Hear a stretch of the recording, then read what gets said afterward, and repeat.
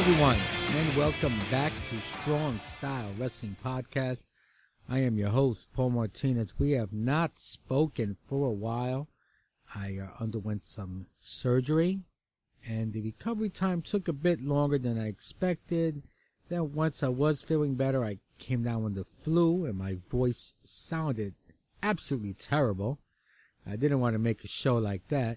So I basically wound up skipping Power Struggle and the December pay-per-view from New Japan, as well as Final Battle. I have to be honest, I didn't even get to watch Final Battle. Still something I want to see.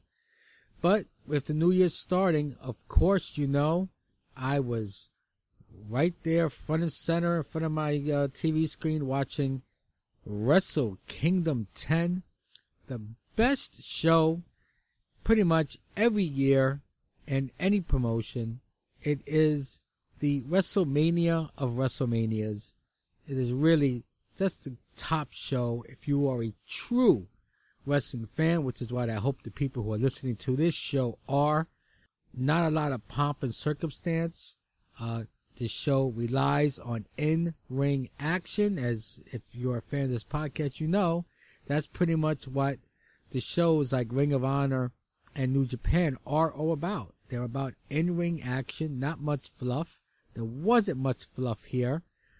Just an outstanding wrestling show with some of the greatest matches that I've ever seen. Very pumped up to talk about this right now. So we're going to get ourselves right into it. We're going to start off with the pre-show match, which basically was... It was kind of like a Legends Rumble, if you will. I mean, it wasn't complete Legends, but most of the guys were older guys, older legends of New Japan. A couple of surprises. We had a Ring of Honor entrant. So, and basically it's just a Rumble. It's a pre-show match. It's not meant to be taken too serious. It's not a well-wrestled match. It's just kind of a spectacle deal. What the Ring of Honor guy was Cheeseburger, which, Cheeseburger is very popular among many of the New Japan guys when they went over to Ring of Honor. They very much, especially Jushin Thunder Liger, really likes Cheeseburger. And so Cheeseburger was an entrant in this Royal. A couple other guys that were in this. Last year's winner, Yuji Nagata, was back. You also had guys like the previously mentioned Jushin Thunder Liger. Fujiwara, who I think is 69 years old. He was back. Mascara Dorada. Tenkoji, a couple of surprises, guys like Haku, Koshinaka, which is probably better to know as most of you as Hakushi, and the Great Kabuki, also involved in this. In the end, it was Jado, who was the 20th man to enter the ring, the last man in. He beats Ryusuke Taguchi to win it. He was accompanied by Momoka, I believe her name was. She's supposedly a very big pop star in Japan. She was there kind of pumping her new album that's coming out, and after the match she went in the ring, cut a little promo and the little poses and what have you. I mean, I give it 1 star. It really is not much of a match at all. It's pretty bad, but it was just nice to see it out of the old guys coming to the ring from so long. And once that's over with, we get on to our main card. And our opening match, much like last year, we open up with a 4-way IWGP Junior Tag Team Championship match. The champions, Red Dragon, defending against the Young Bucks of the Bullet Club. Roppongi Vice, which is, of course, Rocky Romero and Trent Beretta. And the team of Ricochet and Matt Sydal, which won the Junior Tag League tournament.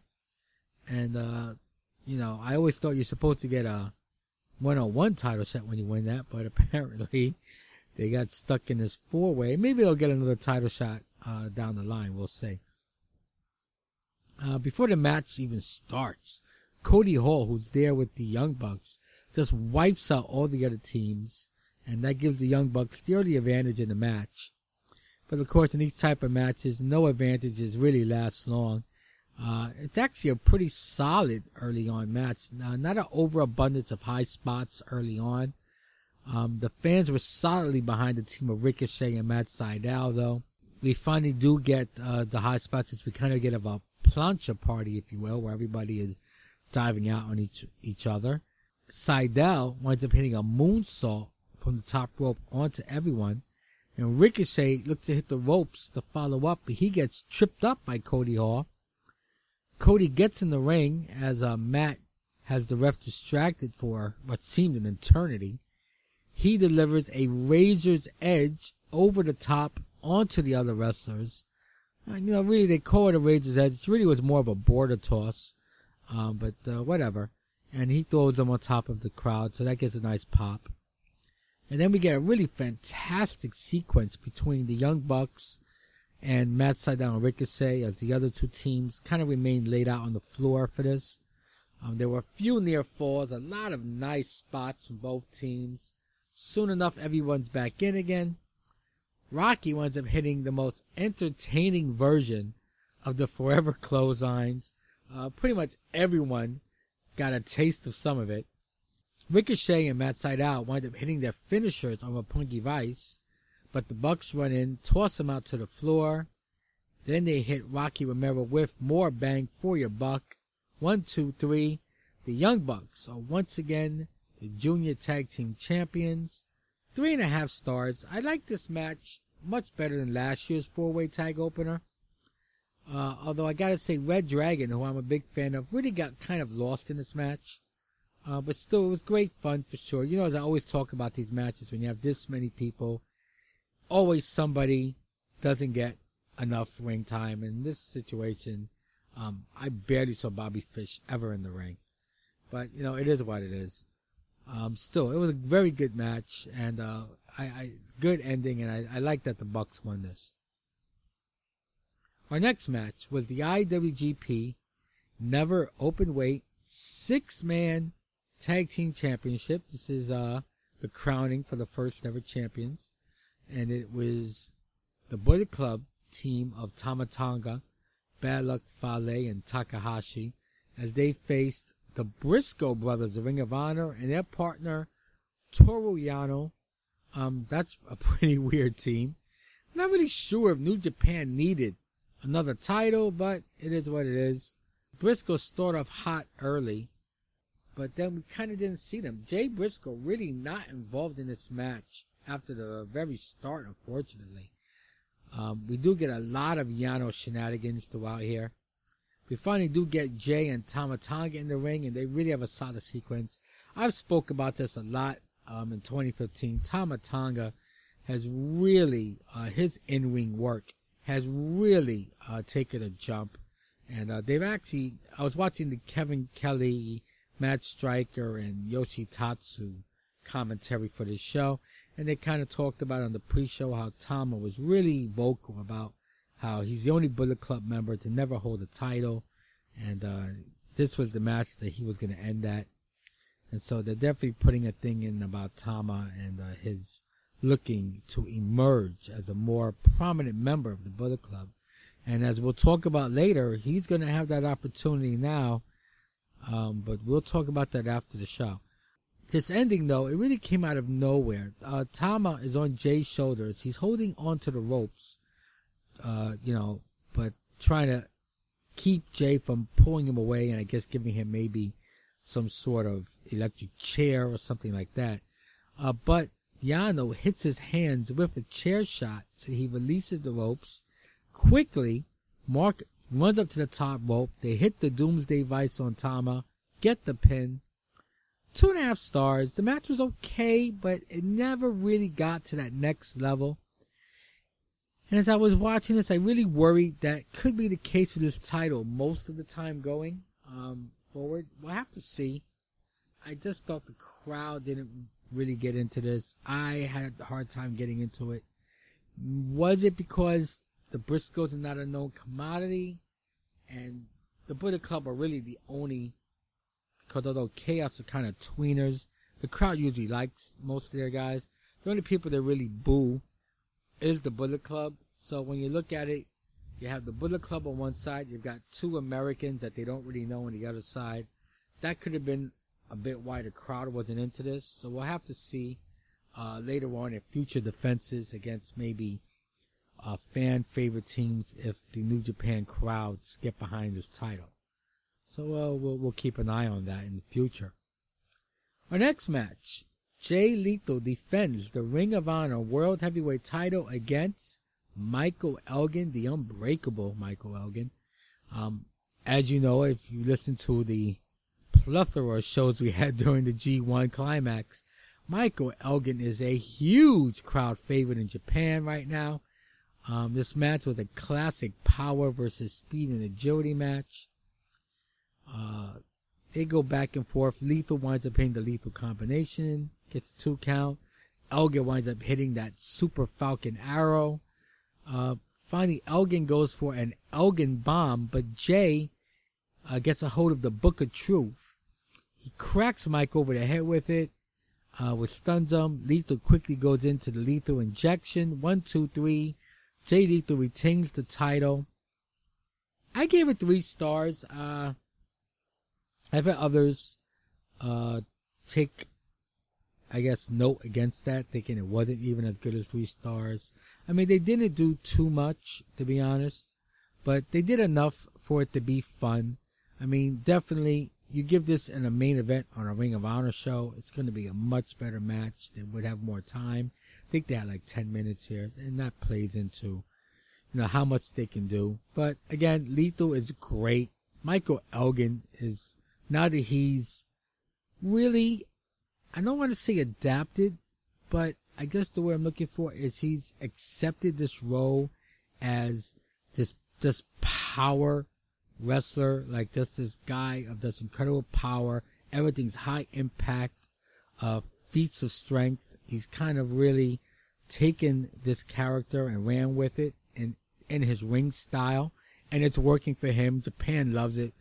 That's always the thing that gets over with Japan. If you remember guys like Vader, the Road Warriors, they were always big favorites in Japan. Japan loves those like really powerful guys who, just rely on feats of strength. And, this is what Elgin is doing now, and he's embraced it, and it's working for him. And, in my opinion, if I was Michael Elgin, I would be talking to Gato about maybe becoming a permanent roster member here. There are some openings in the Bullet Club right now, and maybe he can work. Although he is a favorite, and maybe you don't want to turn him heel, but I just think he's a guy that the crowd is really behind. His style works really well here in Japan, and with the couple of defections that they've had, again, I'm telling the story before I'm going to tell the story, but they have some defections, and there is some roster openings, and this might be a good guy to fill some of those spots, and we'll see what happens. Our next match, Kenny Omega defends the IWGP Junior Heavyweight title against former champion Kushida. If you don't know the story of what's going on with these guys, Kushida beat Omega in 2015. Omega wound up beating Kushida back. I believe that was in September, where Omega regained the title, and here they are at it again. Their first 2 matches were excellent matches. Kenny Omega and Kushida, Kenny Omega is really an underrated wrestler. Kushida is really, really awesome, and they just have great chemistry together. And as this match starts, Ryusuke Taguchi comes out dressed as that scientist Doc Brown from Back in the Future. Yeah, I know. And the whole Kushida, still with that gimmick of like he's Marty McFly or whatever. I don't know why Kushida continues with this gimmick. He's better than that. He doesn't need a dumb gimmick like this, but the crowd seems to like it. They seem to like the whole Taguchi dressed as Doc Brown gimmick. So it is what it is. Omega winds up coming out. He kind of comes out almost with like a Terminator type of an ode to Terminator entrance. He enters alongside the newly crowned junior tag champs, the Young Bucks. Before the match starts, the Bucks and Omega triple super kick Taguchi. That was basically my favorite spot of the night up to that point. basically, it's a 3-on-1. It's Kushida just trying to fight off the Bullet Club on his own.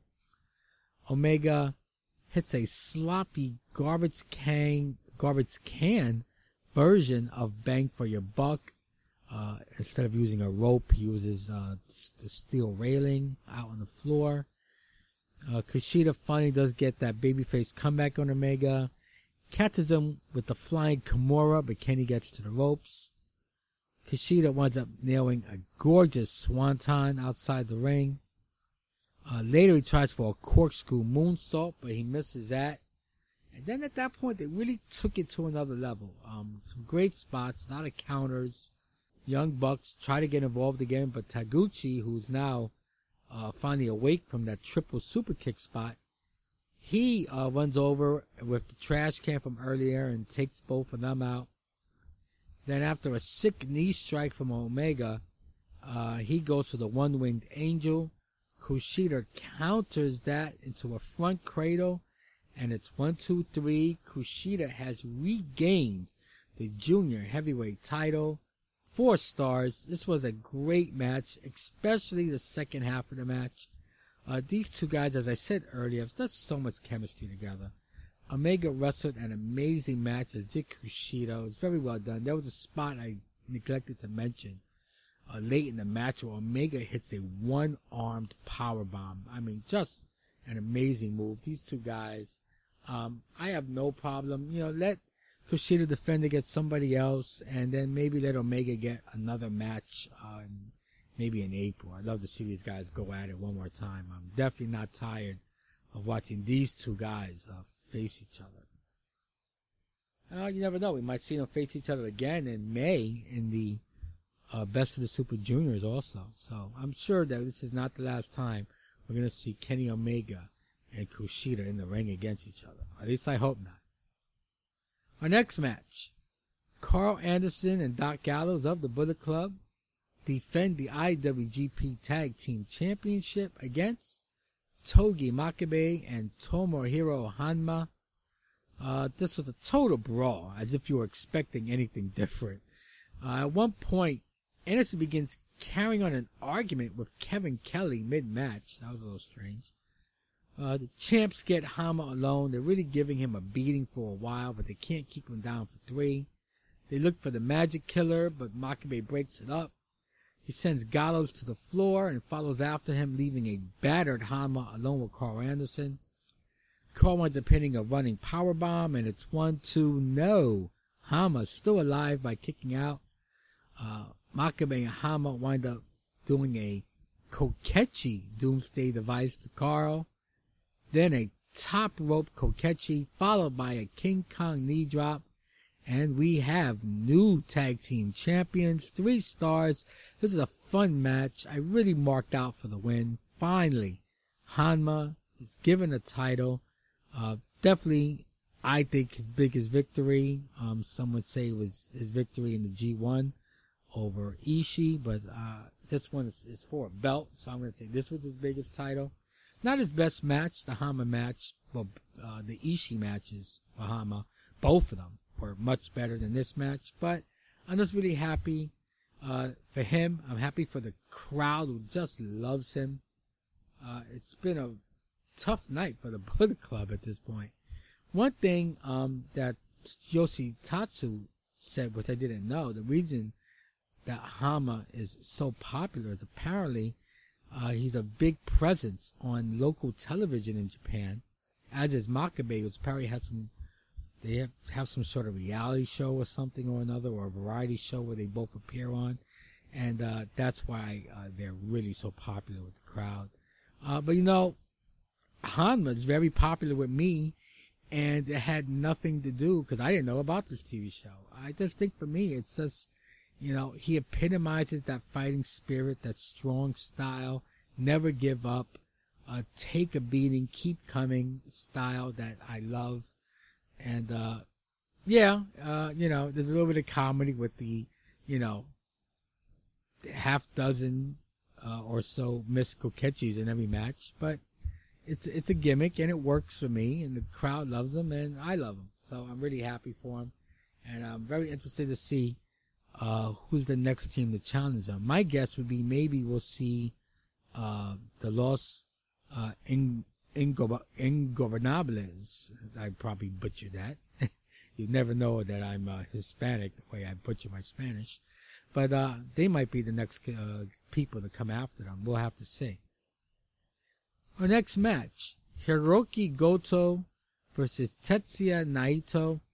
Of course, Naito is accompanied by Bushi and Evil, his stablemates in the previously mentioned Los Ingobernables of Japan.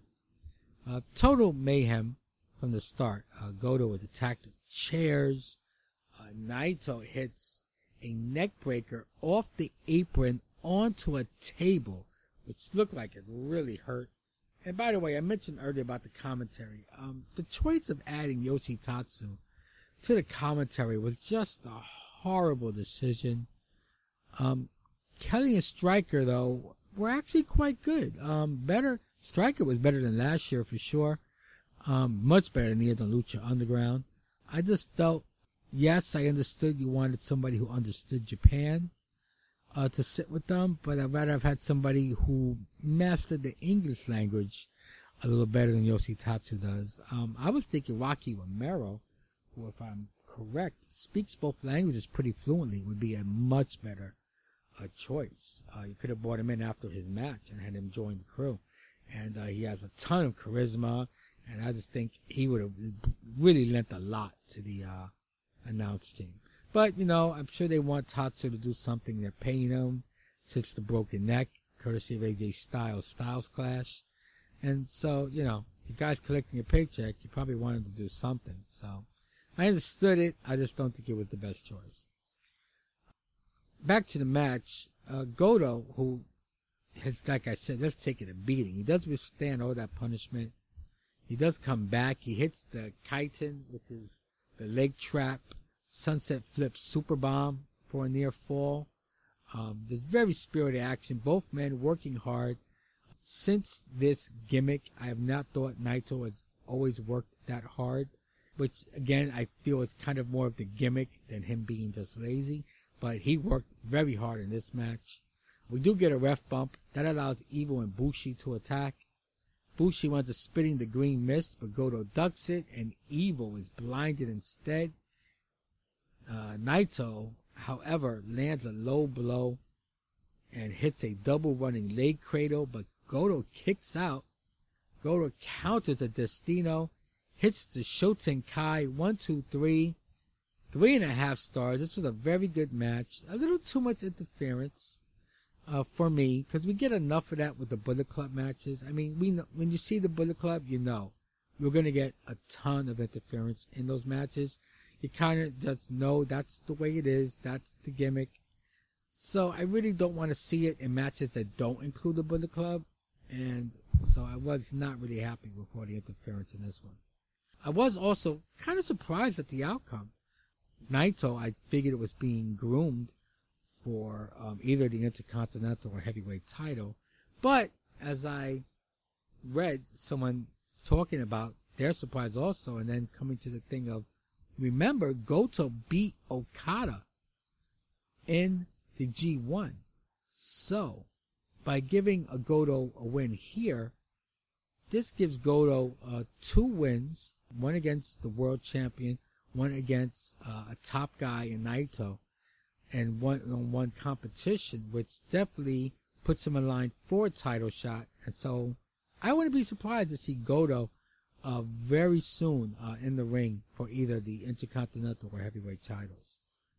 Our next match is now the show. The show's been good up to this point. It's been a very good show. But now you get another level. And it starts with Tomohiro Ishii versus Katsuyori Shibata for the Never Openweight title. And you know this is going to be stiff as hell. 2 of the most hard-hitting guys in the entire business. Early on, they decide to do a shoot-kick contest where each guy basically sits on the floor and lets the other guy kick him as hard as he possibly can in his spine. It's just ridiculous. But of course, Shibata wins this one because Shibata's kicks are Just deadly. Then they wind up getting back up, and they're just hitting each other as hard as they can. I mean, clotheslines hitting. They're not letting up at all. They are hitting forearms. They're hitting kicks. They're hitting clotheslines. They are drop kicks. Everything is connecting. Everything is stiff. Just craziness. This is really the epitome of a strong style match. Then Shibata starts working some submission holds. Ishii winds up getting a few near falls after a couple of killer lariats. After trying to choke out Ishii, Shibata goes for the penalty kick. Ishii catches it and then connects on a driving head thrust right to the chin. Both men are down. They slowly get up, and then they start exchanging some truly disturbing head clashes. I mean, someone get these guys free tickets to the Concussion movie. I mean, really. This made me feel uneasy watching these two guys. These are not worked headbutts. These are not guys putting their hand up, blocking the contact. They're both with their hands at their sides, slamming their heads into each other. Not as hard as physically possible, but hard enough that you're hearing the connections. You're hearing it. You're hearing the clunking of their heads. I just don't like it. I just don't. There's too many concussions. There's a damn movie about it. This is happening. You know, you think about Chris Benoit and stuff like that, and you just don't want to see stuff like this. But not to take away, this is one small spot in what was an amazing film. I mean, this match was even crazier than I expected. Shibata winds up hitting a few more stiff kicks, then delivers the penalty kick. He covers, gets the victory and the title, 4 stars. Definitely one of the stiffest matches you're ever going to find. But these guys may both need time to heal. If I know Ishii, he won't take any, and neither will probably Shibata until he won the belt. But, I mean, how could these guys not be in ridiculous pain after this match? Just really, really, just something to watch. You just have to watch it. I mean, it won't be for everybody. Some people are not going to like this type of match. But it is what it is. And if you do like Ishii matches, you're going to love this one.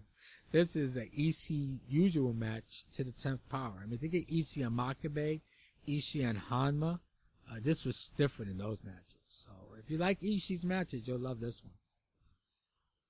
Okay, our next match.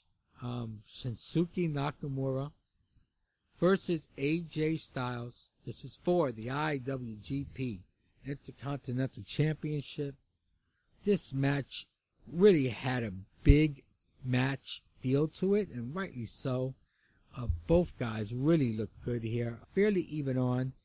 AJ takes a back bump, and he looks to have re-injured his back. You hear him saying, I did it again.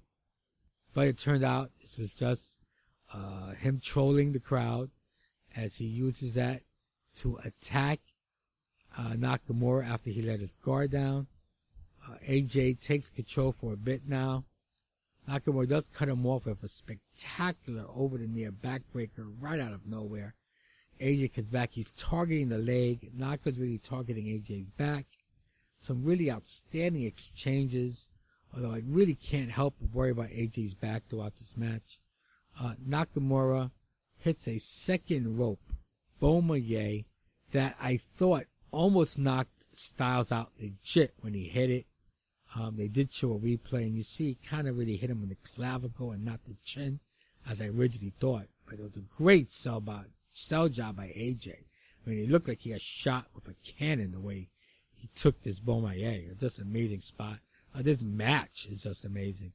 AJ winds up hitting a glancing Pele kick, then eats a tremendous Bomaye, but AJ kicks out.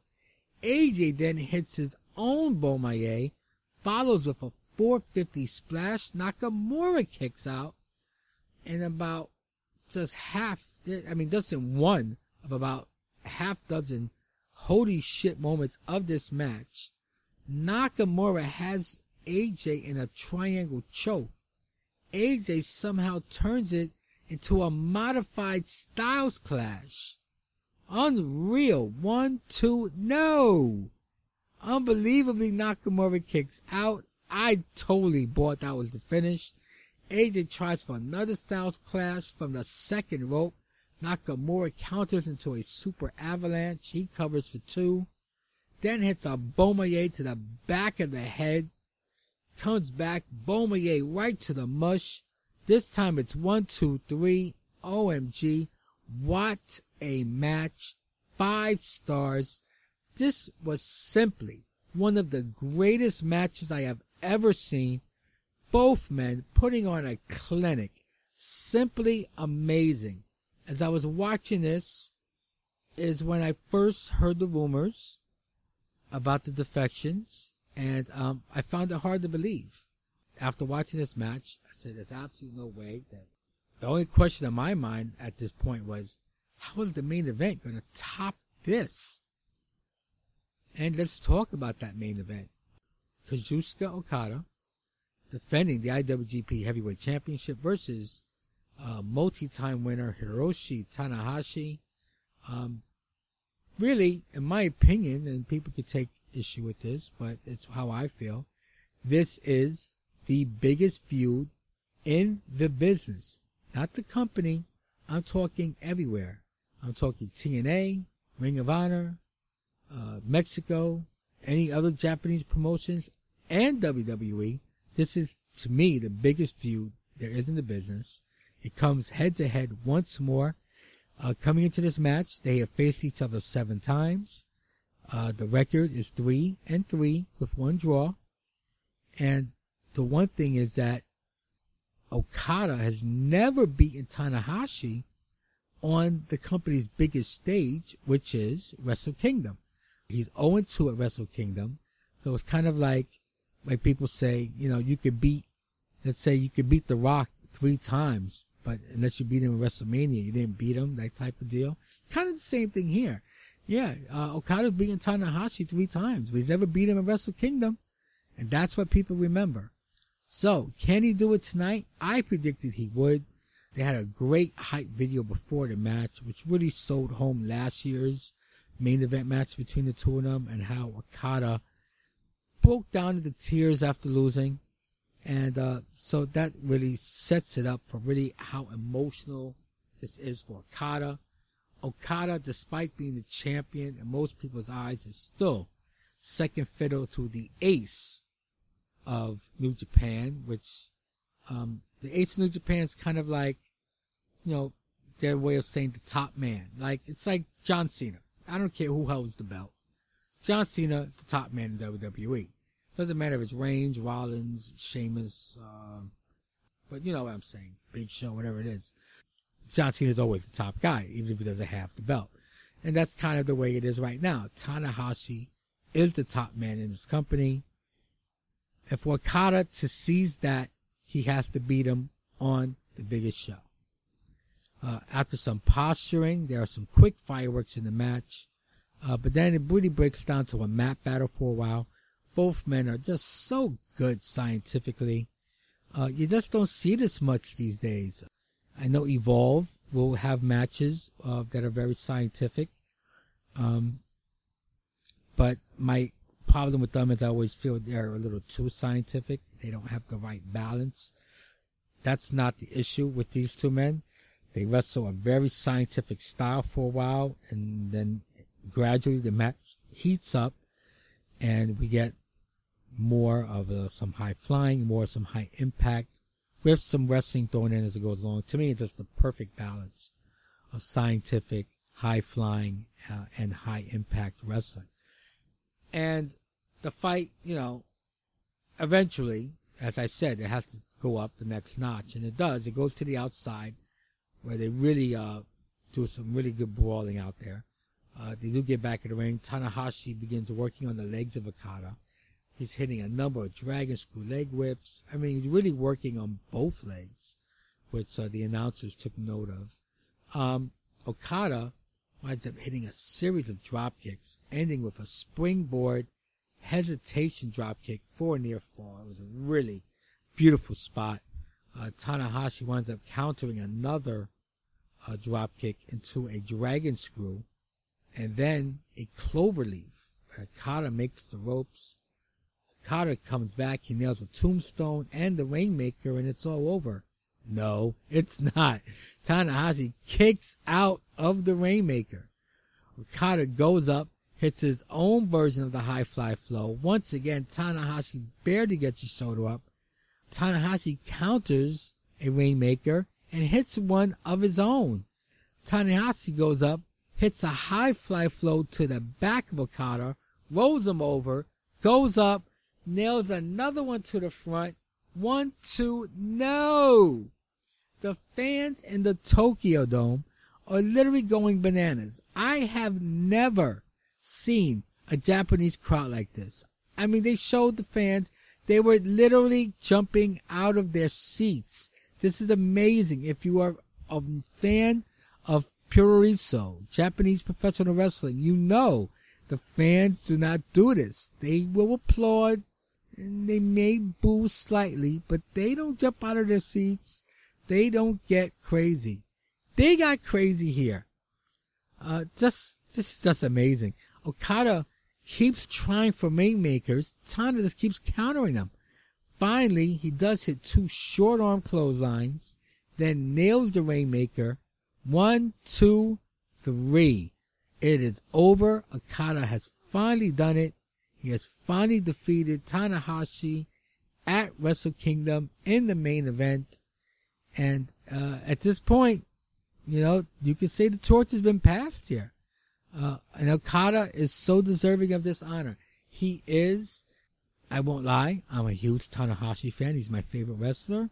But, you know, Tanahashi has been slightly slowed. He is by far not as bad as people try to make it out to be, but the neck injuries have slowed him maybe a quarter of a step.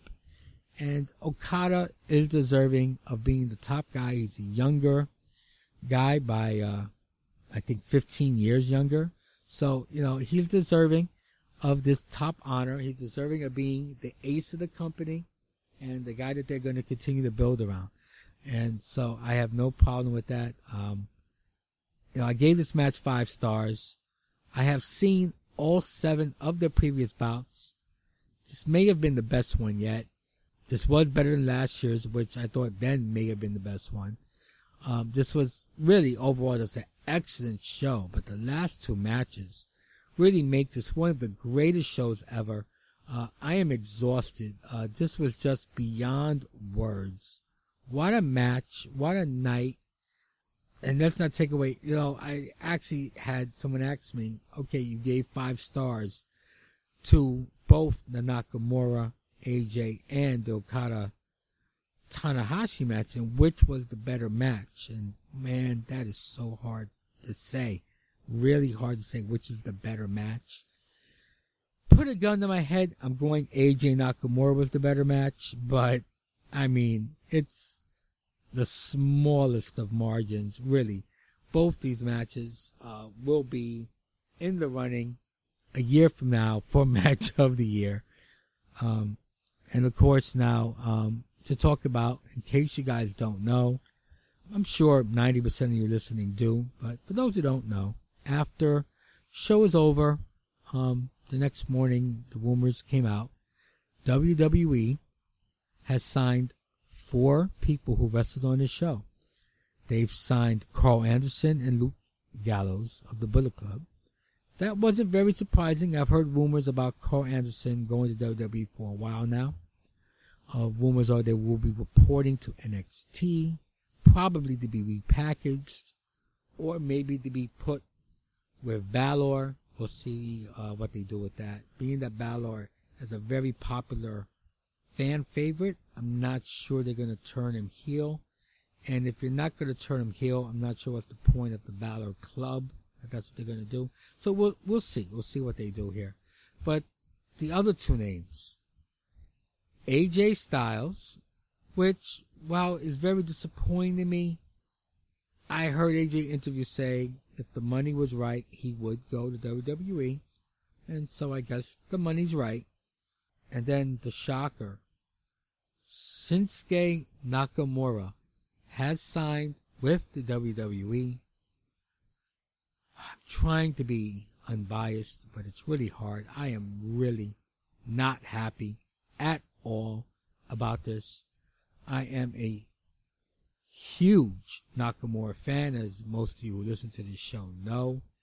I would probably put him second behind Tanahashi, and right in front of Okada as my favorite wrestlers in the world. And I'm just really, really upset that Nakamura's going to WWE. I understand this is the business, and the man's going to make money. And hey, I don't begrudge anybody making money for themselves, for their families. I just can't help but feel like, and I don't watch WWE, and I've argued with people about whether or not I could even watch even if Nakamura's there. I'm sure if they did something like Nakamura versus Brock Lesnar, would be something I'd watch. But I don't know if I could turn on the TV and watch Nakamura job to Cena, Roman Reigns, Rusev, Sheamus, good Lord, Wade Barrett. I can't. I may literally throw something through my television if I turn on the TV and saw Nakamura losing to these guys in a 2-star match. The guy doesn't wrestle anything less than 4-star matches. The guy never does anything less than excellence in the ring. The most charisma of any wrestler in the world. That is without a doubt. I don't care who you tell me. I don't care what you say. There is nobody with more charisma than Shinsuke Nakamura. My guess is that is why WWE target him. So I wish him good luck. I don't know if I could watch him. I don't really watch WWE as it is.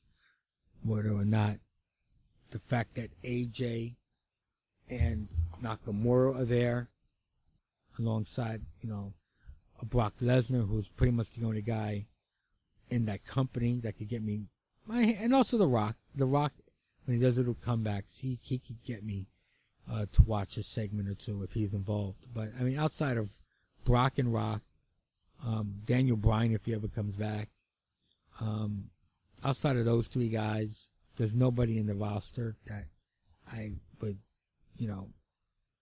ever have me watch the show for. And, Nakamura is a guy I love, and AJ is just amazing, but I just can't believe they're going to let them do what they've done in the past on that show. I just don't see it happening, and that's very depressing to hear. But I don't want to leave on a depressing note. Let's leave on a great note, and the great note is that this was just an amazing Wrestle Kingdom 10. I am a little sad I was not able to go in person this year. It's still on my bucket list. I still want to get there to see this show in person. The last 2 years, that's been fantastic. Guys, if you haven't read this, watched this show, do what you can to get a hold of it. It is definitely worthwhile watching, especially the last 3 matches. I mean, the early matches are better than anything you'll see on a WWE or TNA show. The last 3 matches are better than anything you're going to see anywhere. And that's our show. I'm going to be back in a couple of days for New Year's Dash, which I'm about to watch. I didn't want to watch New Year's Dash until after I recorded this show.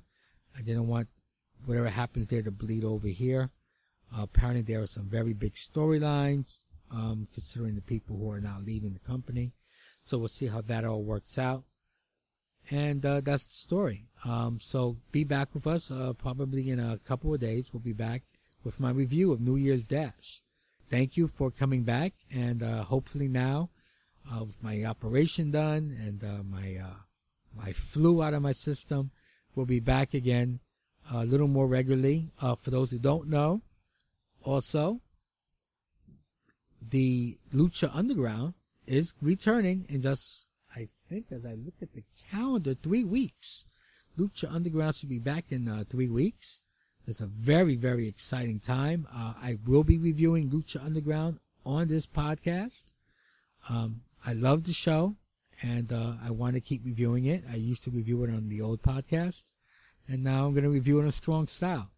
And so you'll be getting a lot more of me. Not sure if that's a good or bad thing for you guys, but you will be. We have Lucha Underground reviews every week, and of course, we'll be reviewing all the major New Japan shows going forth. Okay, and thank you guys for listening. Sorry for talking your ears off there at the end. And take care. Bye-bye.